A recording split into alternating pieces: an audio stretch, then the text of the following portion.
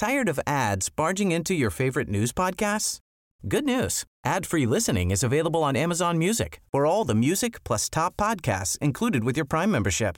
Stay up to date on everything newsworthy by downloading the Amazon Music app for free or go to amazon.com/news ad free. That's amazon.com/news ad free to catch up on the latest episodes without the ads.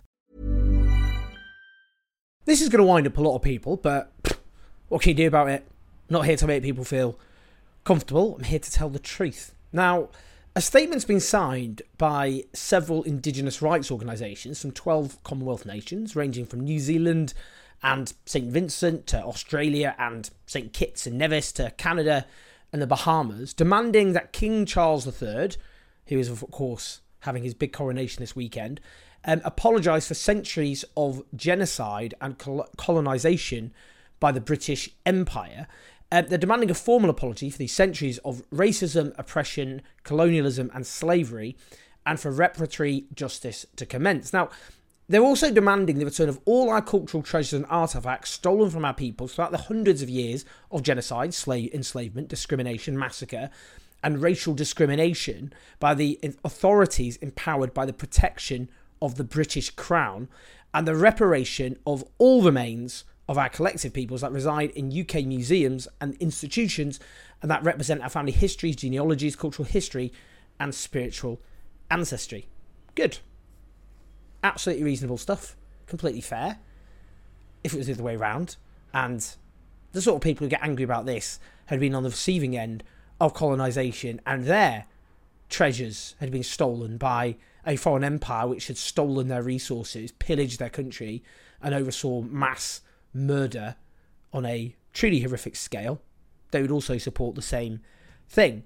It is important, this, because we haven't had a reckoning in this country about our past, which is a precondition to understanding our present and all of the many injustices that define the present in which we live.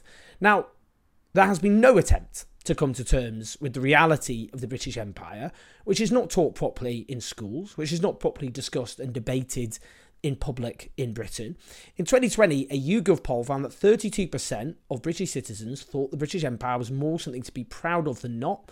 37% thought neither something to be proud of nor ashamed of, and 19% said something to be ashamed of. Those 19% of people are absolutely correct. That is a mortifyingly low level of support for the correct position on this, because the British Empire oversaw some of the great horrors of human history.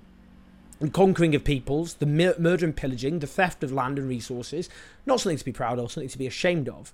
And these Indigenous leaders are correct. The monarchy, given its long association with the empire, very much, you can't disentangle the empire and the crown, and the vast wealth it specifically accumulated because of the empire.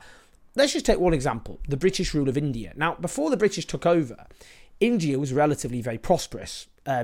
It was what became the jewel of the crown, of course, of the British Empire. But at the beginning of the 18th century, before it was conquered, its share of the world economy was well over a fifth, nearly the same as all of Europe put together. By the time the country won independence, that dropped to less than 4% of the world economy. It was a cash cow for the British Empire. Indeed, a truly disturbing but fascinating study by a renowned economist, Utsa Patnaik, estimates that Britain stole the equivalent of nearly $45 trillion between 1765 and 1938 from India. That's 17 times more than the total GDP of the United Kingdom today. A vast sum of money stolen from India by the British Empire. That was through his work uncovered through the textile system, where the East India Company began collecting taxes in India, used around a third of the revenues to fund the purchase of Indian goods for British use. So the British didn't pay for those goods with their own cash, but got them for free. Mass theft. And his argument, correctly, is that Britain didn't develop India, but rather it was the other way round, that India developed Britain. I mean, by the end of the 19th century, India was the world's biggest buyer of British exports and provided hugely highly paid work for British civil servants, all at the expense of India. it was described, the revenues that flowed into London's treasury by the Earl of Chatham, as the redemption of a nation, a kind of gift from heaven. It wasn't a gift, it was just mass theft. Now, there was a catastrophic human cost to the British rule of India. Millions of Indians died completely unnecessary deaths. Over a decade ago, Mike Davis wrote a seminal book called Late Victorian Holocausts. And as a result of laissez-faire economic policies he found imposed by the British, between 12 and 29 million Indians died of starvation needlessly. Millions of tons of wheat were exported to Britain even as famine raged. When relief camps were set up, the inhabitants were barely fed and nearly all died. Now, if we correctly condemn Chairman Mao for the mass famine of the Great Leap Forward, we have to do the same with the British Empire in India. But we hold Maoism to account with all its horrors in terms of the Great Leap Forward and the millions who died in that famine. But we don't talk about the British system of colonialism, which was very much integral to British capitalism. Ryan Reynolds here from Mint Mobile. With the price of just about everything going up during inflation, we thought we'd bring our prices down. So to help us, we brought in a reverse auctioneer, which is apparently a thing. Mint Mobile Unlimited Premium Wireless. How to get 30, 30, bit to get 30, bit to get 20, 20, 20, bit to get 20, 20, bit to get 15, 15, 15, 15, just $15 a month? Sold! Give it a try at mintmobile.com/switch. $45 up front for 3 months plus taxes and fees. Promo rate for new customers for limited time. Unlimited more than 40 gigabytes per month. Slows full terms at mintmobile.com. Tired of ads barging into your favorite news podcasts? Good news. Ad-free listening is available on Amazon Music for all the music plus top podcasts included with your Prime membership. Stay up to date on everything newsworthy by downloading the Amazon Music app for free or go to amazon.com/news ad free. That's amazon.com/news ad free to catch up on the latest episodes without the ads. There's so many other examples. So we could think of, for example, Lord Kitchener, before he helped send hundreds of thousands of working class Brits to their deaths in World War One, but he led a brutal campaign to seize Sudan. And as the historian Piers Brendan put it, British punitive expeditions in Sudan were extremely brutal, at times amounting to almost genocide. There was the Mau Mau Rising as recently as the 1950s in Kenya, which even Enoch Powell condemned at the time, which is, a brutal crackdown of the Mau Mau uprising, where thousands of members of the Kikuyu tribe were driven into detention camps, described by the Harvard historian Caroline Elkins as Britain's Gulag. One estimate put the death toll at 20,000.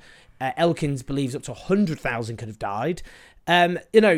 These were horrendous crimes on a mass scale. Now, specifically, we heard, of course, about Australia, in terms of Indigenous leaders there signing this letter. Well, of course, the British unleashed terrible, unspeakable horrors against the Aboriginal people, the destruction of the First Nations of Australia.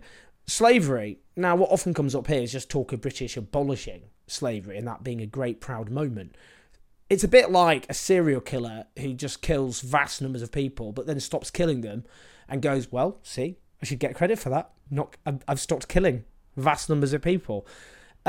Between the 1560s and 1833, it's estimated Britain transported more than 3 million Africans to the UK colonies, many of whom died. It was estimated maybe about 20% of slaves who were transported in unspeakably barbaric conditions died. That 3 million is about a quarter of all the slaves the Europeans kidnapped in that period. By the 18th century, Britain had become the most important slave nation on earth. And that, if you look at many cities across Britain, I'm particularly thinking of places like London, Bristol, Liverpool, and so on, these great ports where slaves were transported. A lot of the wealth of those cities was built on slavery. We could go in terms of the artefacts that have been mentioned as well. British museums, of course, are full of loot. Colonial loot, just stolen from countries which are subjugated. Like the hundreds of bronze sculptures stolen from Nigeria and the British Empire looted. They just looted the then Kingdom of Benin. The Rosetta Stone stolen from Egypt. And the Koh-i Noor on the King's crown, that big crown that's going to be placed on King Charles III's head, which has one of the largest cut diamonds of the world, stolen from India.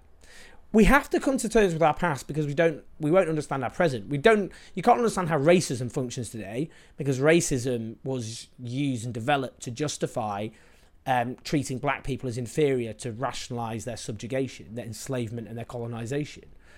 You can't understand many of the conflicts which rage across the world, the huge amounts of poverty that still define so much of these poorer nations, all because of the legacy of the British Empire. So during this coronation, I'm glad this letter has been signed by Indigenous leaders who are trying to force us to come to terms with our history. We haven't done that. I bet, I'm not saying this to be like, oh, lad, look at me, giving you all these facts and knowledge. How many of you knew about how much I just spoke about? And this is just one sample of Britain's history. That how much did you actually know about the detail of what I just said? Do you see what I mean? We don't think about our own history. And that a lot then of the kind of chauvinism and the problematic forms of nationalism that exist in this country are allowed to take root and spread, partly because we don't come to terms with our history. We haven't held up a mirror to what we did, what our ancestors did. I know a lot of people go, well, I didn't do these things. Of course, I'm not holding, people go, oh, why are we being held responsible? We weren't even alive at the time. No, but we've got to understand the vast wealth that exists in this nation. So much of it was just stolen from people around the world. So therefore, when we look at Britain's place in the world today and how it behaves, how it continues to behave, look at things like the invasion of Iraq and Afghanistan for 2 decades in this century, and Afghanistan previously the site of British colonial doomed expeditions, it should be said. We have to come to terms with what we did as a nation and understand how the nation that we live in was created, understand the role of the monarchy and the crown in these horrors, because otherwise we don't understand our present, and that will allow, I would argue, many horrors to continue in the future as well. So yes, I think King Charles III should apologise for the behaviour of his institution that he's part of, and he enjoys vast wealth as a consequence of the actions of the British Empire, which we do need to come to terms with. Please like, subscribe, and do support us on patreon.com/OJ84. I'll see you in a bit. Tired of ads barging into your favorite news podcasts? Good news. Ad-free listening is available on Amazon Music for all the music plus top podcasts included with your Prime membership. Stay up to date on everything newsworthy by downloading the Amazon Music app for free or go to amazon.com/news ad free. That's amazon.com/news ad free to catch up on the latest episodes without the ads.